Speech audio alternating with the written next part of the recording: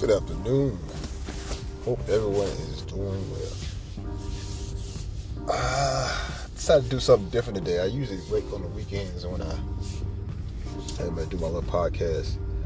But, when you get inspired or something hits you, you want to, get it out and, just put it out there. So, again, a shout out to my boy V Sean. Because I was basically telling about my podcast I did on Saturday about, get your head out your ass. And so we were just talking about it, and he's like, man, you must be on the same page as me, because I had to tell somebody the same thing this weekend about the same issue. And I was like, yeah, man. And to go even further what we talked about, I said, yeah, man, it's like, I get it. You feel a certain way about the individual, and you got, the feelings are strong. Especially, if you ended it and you try to come back. I mean, I get it. You want that, you want that old thing that was there before, and you miss that, and you try to rekindle it to, get back together and try to see if we can rekindle it. But majority of the time it's not going to work. And, it's like, I compare it like, look, yes, it's like, I call it recycling, a bad version of recycling. Yeah, you recycle paper, cardboard, bottles, and everything, plastics, everything else like that. That's good. That helps the environment, saves money, cost efficient, yeah, all that good stuff. Recycle relationship, the only thing it's going to do is complete opposite. It's going to cost you more money, damage you physically, mentally, and you got to start back over when it doesn't work. So, not all recycling is good for you, man. That's just being real. And it takes some of us a while, because I went through my spell the same way, trying to recycle some stuff that, maybe I can try to get a second chance, see if we can make it work. And then realize it. Fool, you. If it didn't work that one time, what makes you think it's going to change again? Because when things don't work, we always blame the other party instead of looking at ourselves as well. Because you're two people in a relationship. If you have a relationship by yourself, then it's like easy to blame the particular person, yourself. But if you in here with you and another party, it's not just one side, oh, he was just this or she was just that. No, it's both of you. Because you both have an issue you got to deal with. And realizing that, later on, and like I said, years ago, when I realized that, I said, nah, that's not the best way. Ain't that the best way. Because there was something about that person that turned you off from them. That made you like, nah, this ain't it. Whatever it is, being a snob, or selfish, or silly games people play. A lot of people play. Just stuff like that.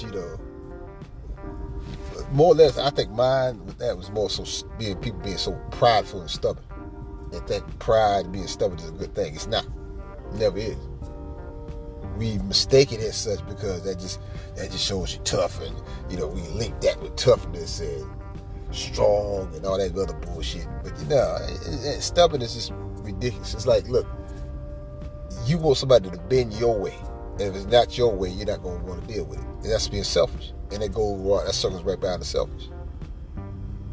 And people like selfish people, you don't want to be around completely, because then them cats is just train wrecks. And so, that's not the best way. But I'm not gonna say the whole point of it is, it's like, you want to have faith, like, we live together, or we have a child together, or children together, or whatever that may be. And you want to do it, let's do it for the kids, let's do it for this. My parents loved you, my family loved you, whatever. Or bills, we can split the bills, we can be roommates. That shit don't work, man. That shit does not work. Damn well you with an ex, y'all gonna turn into roommates. yeah. For too long, y'all have separate rooms, and then next day y'all be in the same room because somebody gonna get the urge to merge. You know what I'm saying? And what if that roommate, quotations, brings a date over? How you gonna handle that?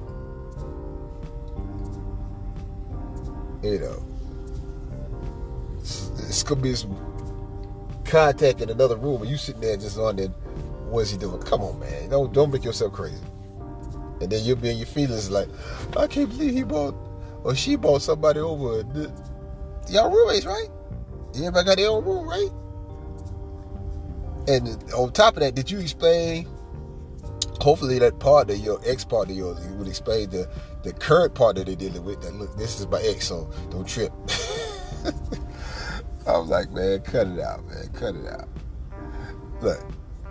Look at this and just take it as reminisce on the good times you had, appreciate the good times you know that you had and the experience and all that stuff. But hey,